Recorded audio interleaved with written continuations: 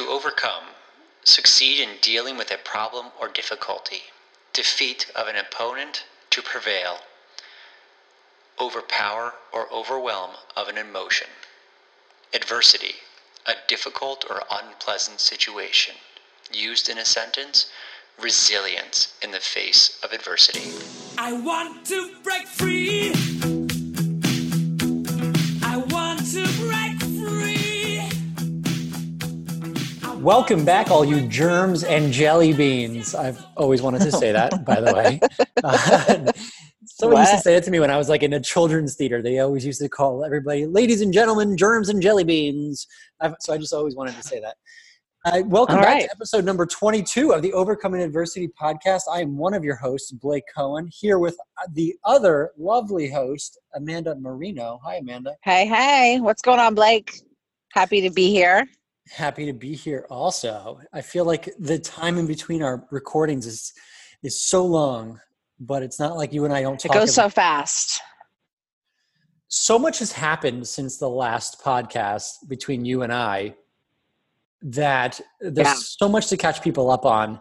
I think you and I are going to have to do an episode where it's just you and I talking. We're going to have to do another catch-up episode for everybody. Totally. Yep. It's been a journey, a lot of fun. And, I'm so excited that, we're doing this and that we have so many amazing people reach out to us that want to be guests. And, I'm so excited about our guest today and just all the new fun things that are going on. Yeah. So speaking of that, we do have an awesome guest for today, and I want everybody to give her a warm round of applause, even though she can't hear you. This is her first time doing one of these podcasts, but she's brave enough and willing to be vulnerable with us and to put her story out there in hopes that it helps somebody else. So hi, Rebecca. Hello. Woo! Thanks for having me. There's the round of applause. There was the round of applause. So happy you're here, girl. Thank you. Yeah, we appreciate you coming on, and it's really cool to have you on, and I'm excited to hear your story. You've been incredibly, in the best way possible, persistent about wanting to come on here. So it's been really nice, and you just have a very positive way about you on LinkedIn. A lot of our guests that we find, we do get from LinkedIn. It's people who reach out to us who want to share their story through there. And we love it when somebody's willing to be vulnerable. So thank you. You are so welcome. And I appreciate, the way you invite people to participate in this process of creation and sharing stories. And I have to say, it was a strange experience, like raising my hand, out there in the ether to say, hey, I want to tell my story, because I think a lot of times that can be seen as like a lack of humility or, maybe the way we're taught as girls, like, you don't have anything to say unless somebody asks you. Like, if they ask me, then I'll say yes. But I'm not going to advertise myself as being willing. And that was a big step for me to say, hey, I have something to say and it's important. And I want to make sure that it gets heard. And I think that in and of itself just shows how much healing and growth has occurred in my life. Yeah. That's amazing. We want to hear you.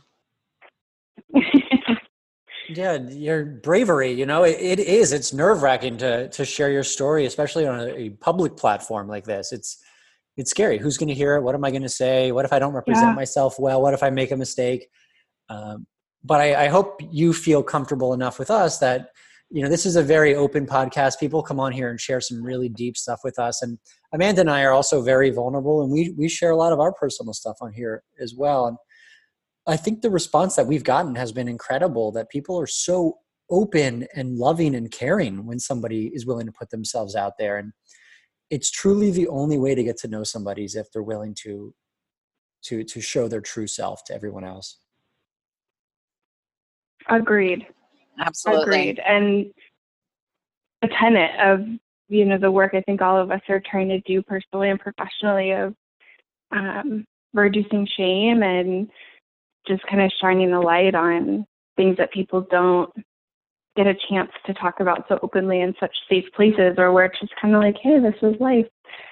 So It's a cool thing to be included in. Thank you.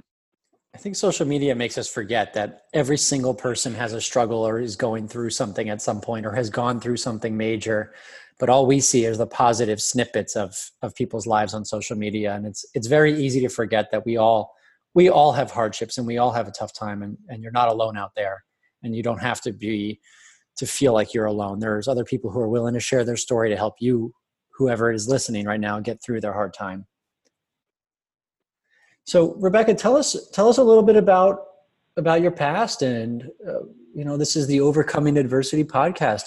Talk us through your adversity. Oh, okay. So let's dive right in.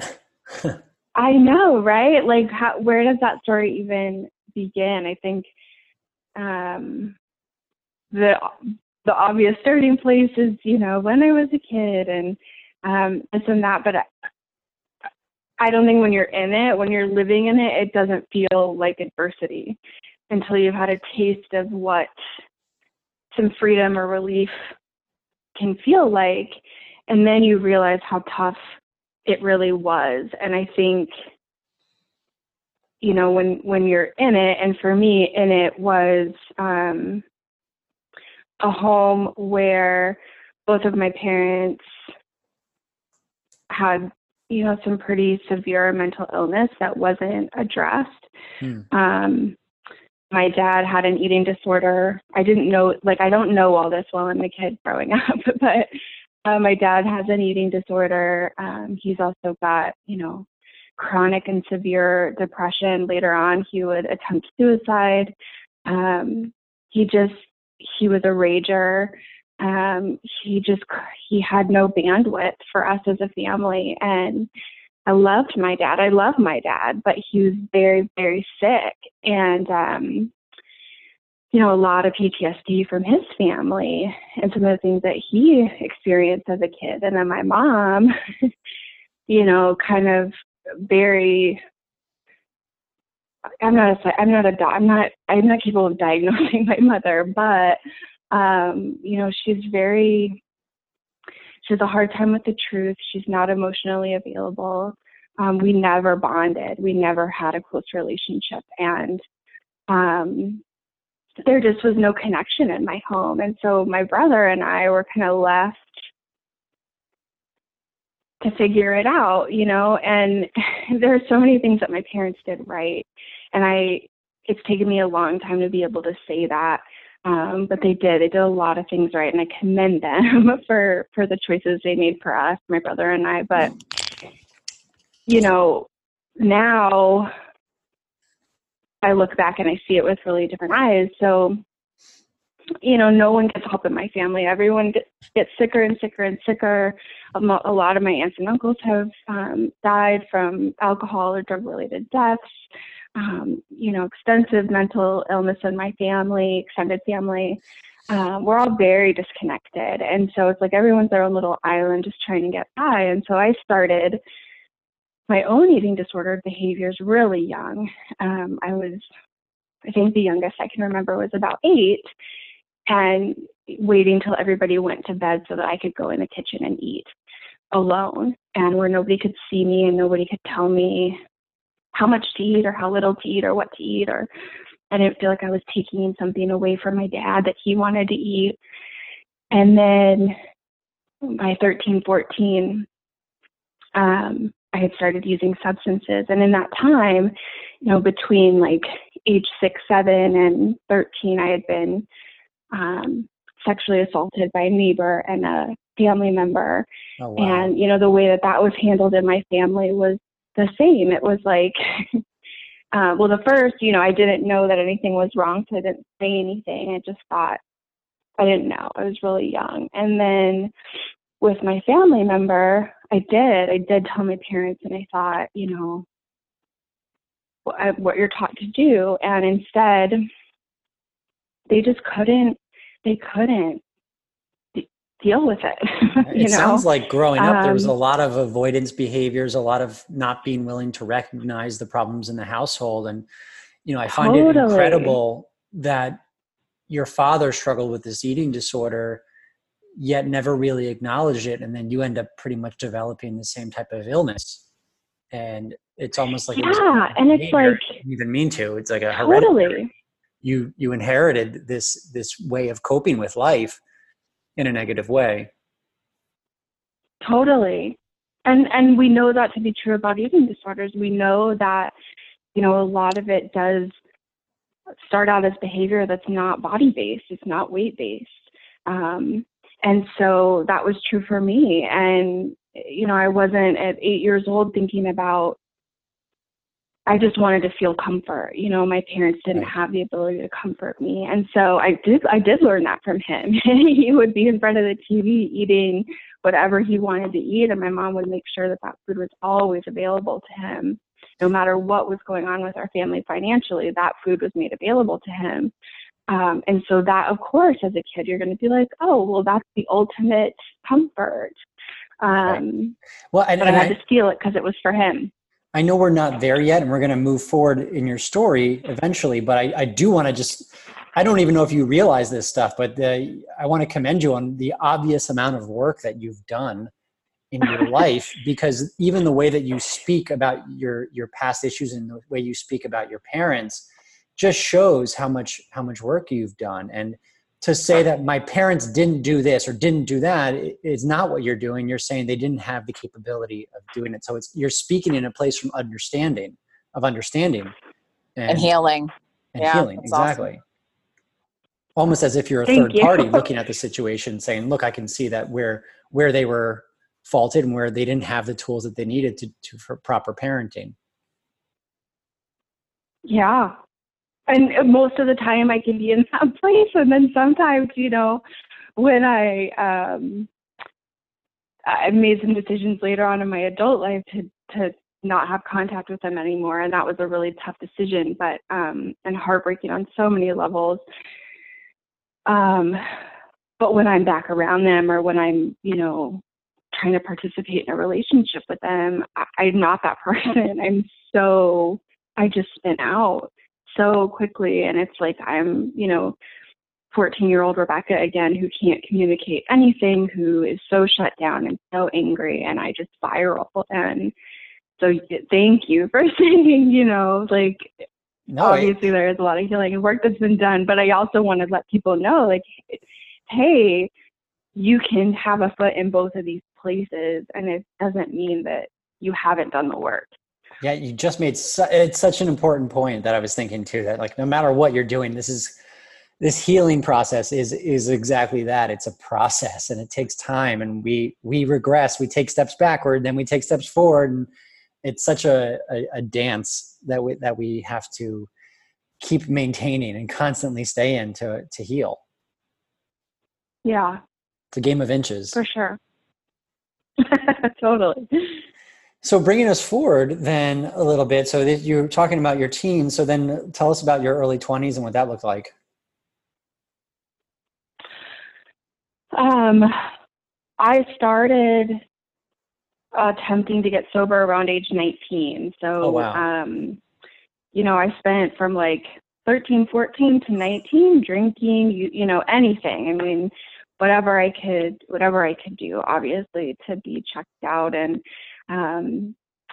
I did experience, I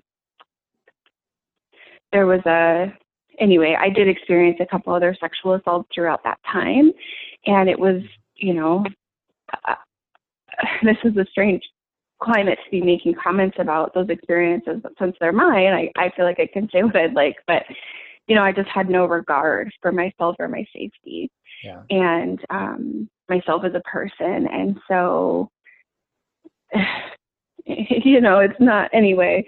So by the time I was 19, I was really worn out, and I had an employer, thankfully, willing to send me to an EAP service, and that person put me in detox for the first time. And I thought my life was over. I thought, I'm 19, I'm too young to be an alcoholic, this can't be happening.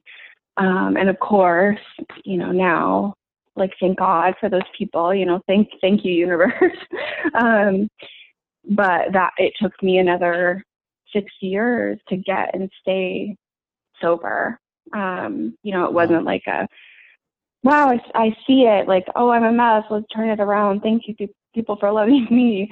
Find 12-step, turn it around. And here I am. It was many, many years of continued relapse and new depths. And yeah. You started the recovery process that you're on now then around 25?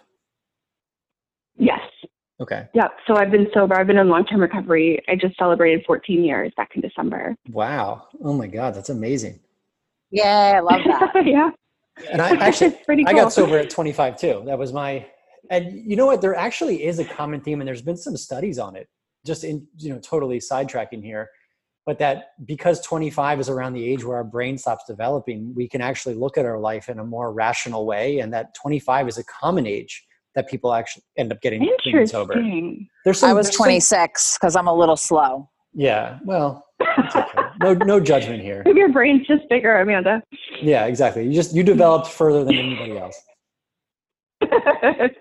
So before we go to your recovery, because I'm interested in hearing what that process looked like. Was there at 25, and I'm sorry if you guys hear my cats meowing in the background, before that happened, what was the catalyst that finally, that just this whole big buildup, what was the final event that you said, okay, enough is enough, I'm doing this for real?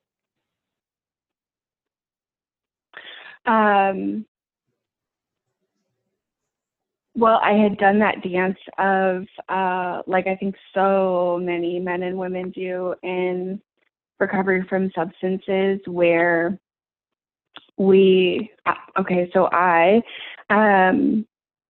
I would be able to put some time together, abstinent from substances, and then very quickly would revert back to my eating disorder.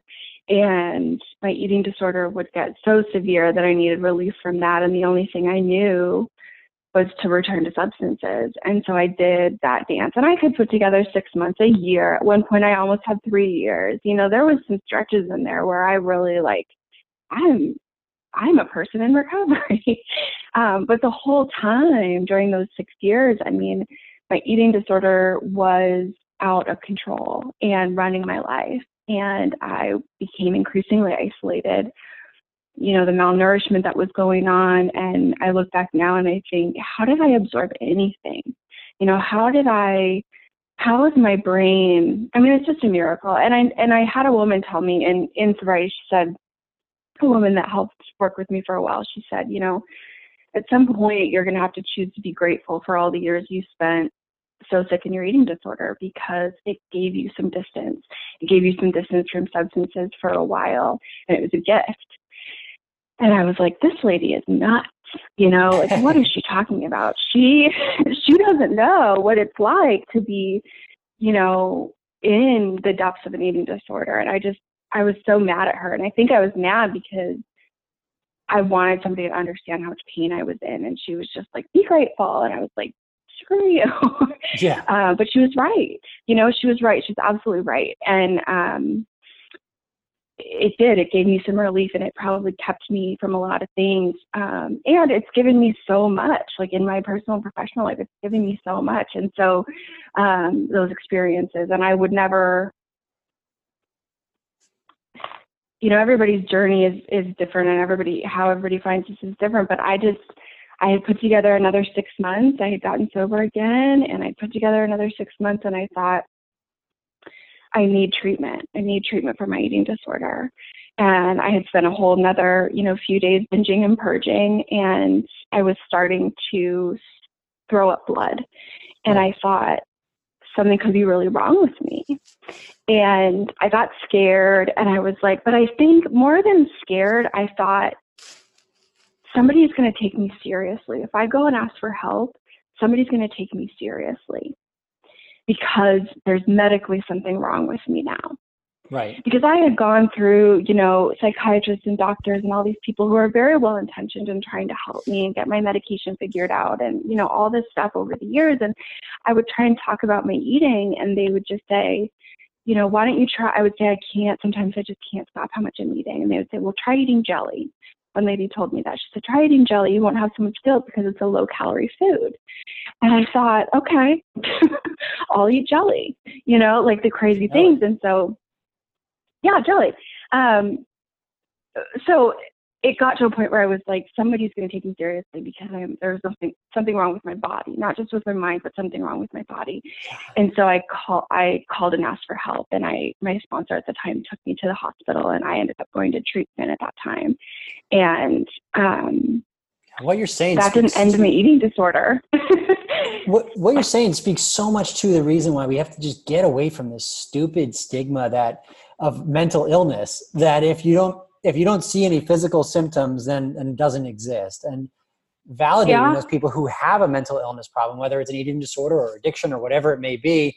And even though you can't see it, it doesn't mean it doesn't exist. Depression, anxiety, those are all things that you can't see on the outside, but they're very real and they exist. And it's so interesting to see how your brain and your inner beliefs were, okay, finally I'm throwing up blood. Now someone will believe me. Now someone will take me seriously. And now I can get help now that there's physical symptoms.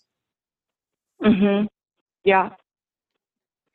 And I went to the hospital. I was so excited. And I was like, all these people paying attention to me, and like, I'm drowning in recovery, just not barely keeping my head above water, not drinking. And now I'm thinking about leaving for treatment to address this eating disorder that's been my best friend since I was a kid, and I have no idea. And they gave me like the drink. It's some kind of drink where they're going to do like a study on your esophagus and your intestines, and you have to drink this like pink charcoal shake or something. Yeah. So that it dyes part of your insides. And I remember drinking that and being like, they're going to be able to see how sick I am. And then as soon as the nurse left, I purged that in the room at the hospital. And I think it was the first time I thought, oh no, you're really sick. Like, this isn't about like private relief when you have a few days where you can be away from people. This is really,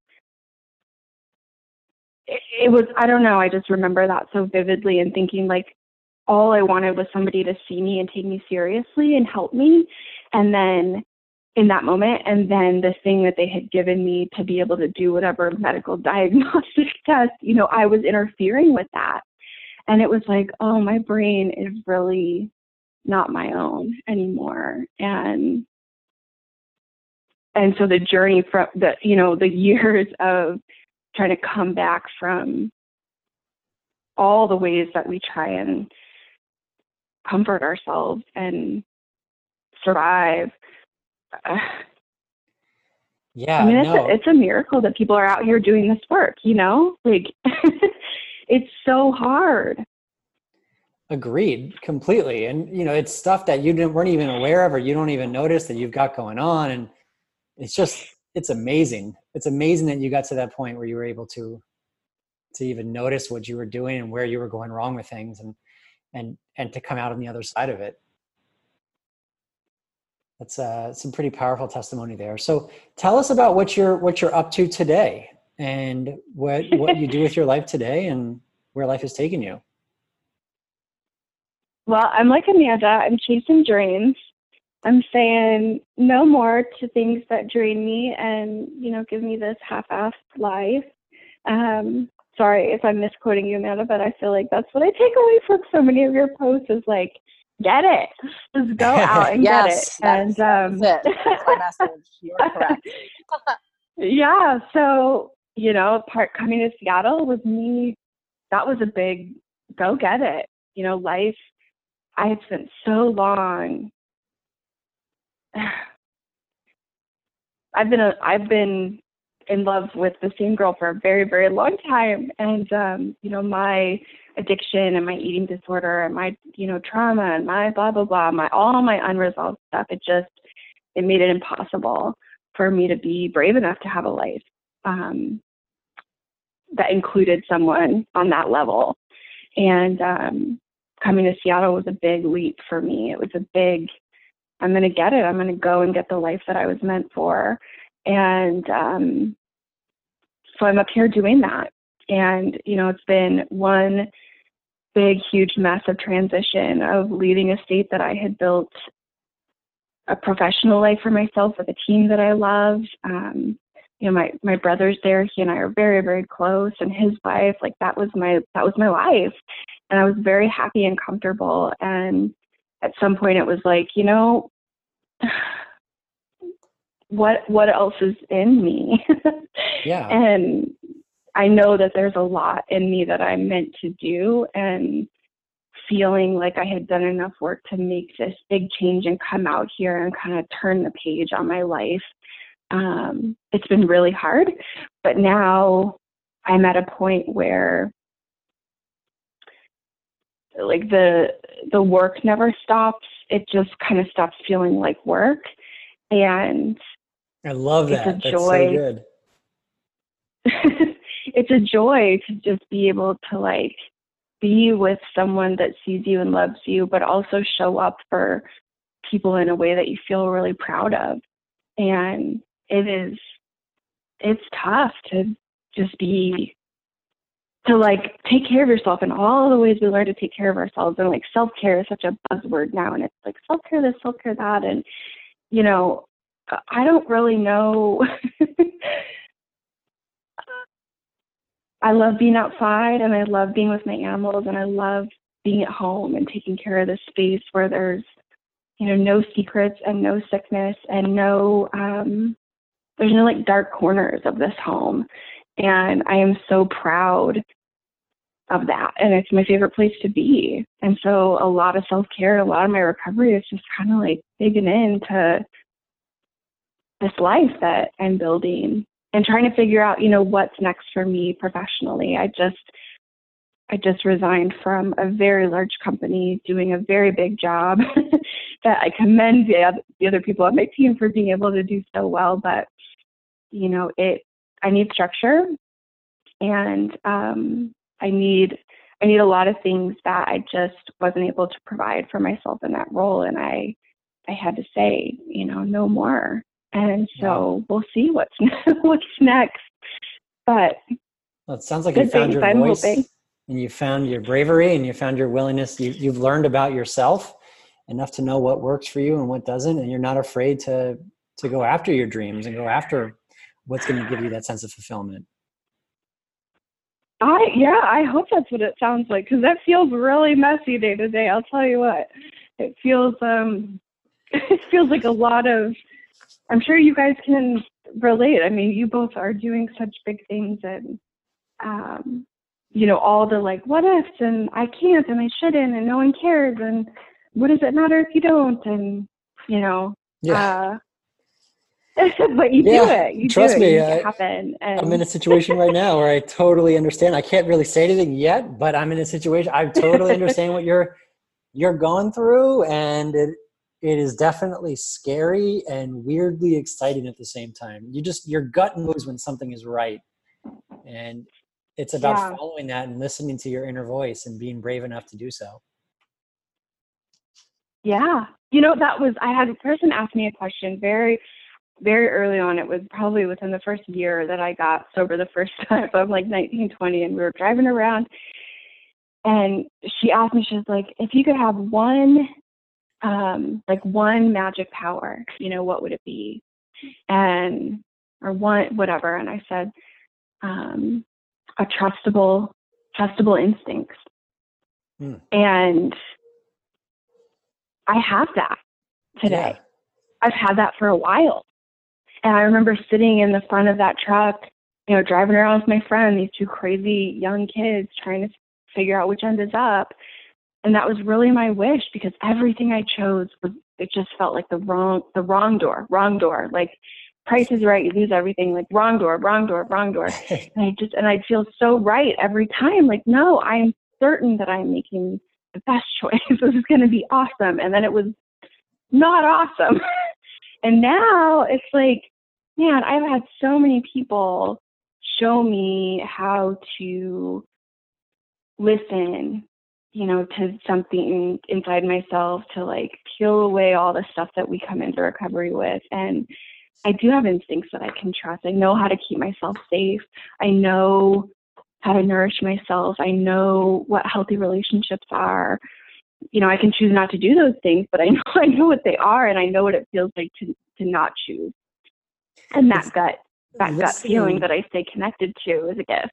Yeah, listening to your gut is certainly it takes a workout. It's a muscle. Listening to your gut, it's a habit and it's a muscle, and you've got to really work out that muscle in order to be able to do it. And by the way, to say that that's what you want as your magic power, that's very mature of you. I would certainly, that would not be my first thought as a magic power. I mean, I would love to fly, first of all, or have the ability to go invisible, not for creepy reasons. Invisible. Just to be able to like spend the night in a museum by myself, and be able to sneak in there and do stuff like that. I think it'd be really cool. Well, there's still time. You never know. You know, miracles are coming. You never know when you can turn invisible or learn to fly. You're so right. Well, it's been awesome to have you on here, and I love that you shared your spirit with us and your story with us. And where can people find you if they're looking to find you? Is there a place that you want to direct them to? LinkedIn? What would you like? Yeah, LinkedIn for now would be great, especially as things change. That's a great option. I'm hoping to get some projects of my own up and running soon. So, but updates would be posted there. So awesome. Well, LinkedIn, Rebecca Reeder, everybody, just so you know. I think we only said your first name before. And we'll put a link to your LinkedIn bio in the description for the podcast episode. So before we let you go, we do have one last thing that we do with all of our guests, and it's called Let It Out. And the idea is that a problem shared is a problem cut in half, and that we all overcome these major adversities in life, but we're also dealing with daily adversities. So what is today's Let It Out for you? What would you like to let out and share with us today? Oh, today's Let It Out. So there's a target weight for my upcoming wedding. That there's a right weight to be married at. I've got to just let that go. That right now, today, in the body I'm in, the shape and size and everything, that this body is perfect for my wedding day. That's really good. That's a really good one. A lot of self-love in that one. I like it. Amanda? My let it out is to just let it out when you need to. Just let it out. Ooh. That was a bit of a cop-out, but I'll accept it. That's like, you know, when you define a word and you can't use the word in the definition, you just did that. So my let it out is I am going through a bit of a transition right now, and I have all these excited nerves going into it. So I just want to let out that I have a new project on the horizon, and there's a lot of uncertainty there. And I'm strangely, you know, respectfully fearful, but in the best possible way. But I do think it's important that we talk about our feelings and talk about what we're going through at the moment. So I would say that there's a lot of uncertainty on the horizon. So I just, I want to just express that I'm feeling a certain way about it, and I am excited and nervous to see what the future holds. Congratulations. Well, thank you very much. Well, Rebecca, thank you so much for coming on the show with us. And I will have this up just in a couple days here so people can hear your awesome story. And you've overcome a lot. You should be really proud of yourself. Thank you so much. It was a ton of fun. I appreciate the opportunity. Awesome. Thank you so much. Amanda, any last words? Thank you. No, thank you so much for your time and for sharing your heart and your spirit with us. You definitely have a message that needs to get out there, so don't hold back. Thank you. Well, guys, if you want to be a guest on our show, do us a favor and either shoot us a message, Amanda or a message on LinkedIn, go to our Facebook page, Overcoming Adversity Podcast, or shoot us an email at overcomingadversitypodcast@gmail.com. Tell us a little bit about your story and the adversities that you faced, and we will get you scheduled to be on the show. If you enjoyed this show, do us a favor and leave us a 5-star review on your favorite listening platform. And that is all I've got for episode number 22. Amanda? Thank you so much. That's it for me too. A little quiet today, but I'm definitely here and definitely enjoying, and just grateful that we have such awesome guests like you today. So thank you for your heart. Awesome. Bye, everyone. I want to break free.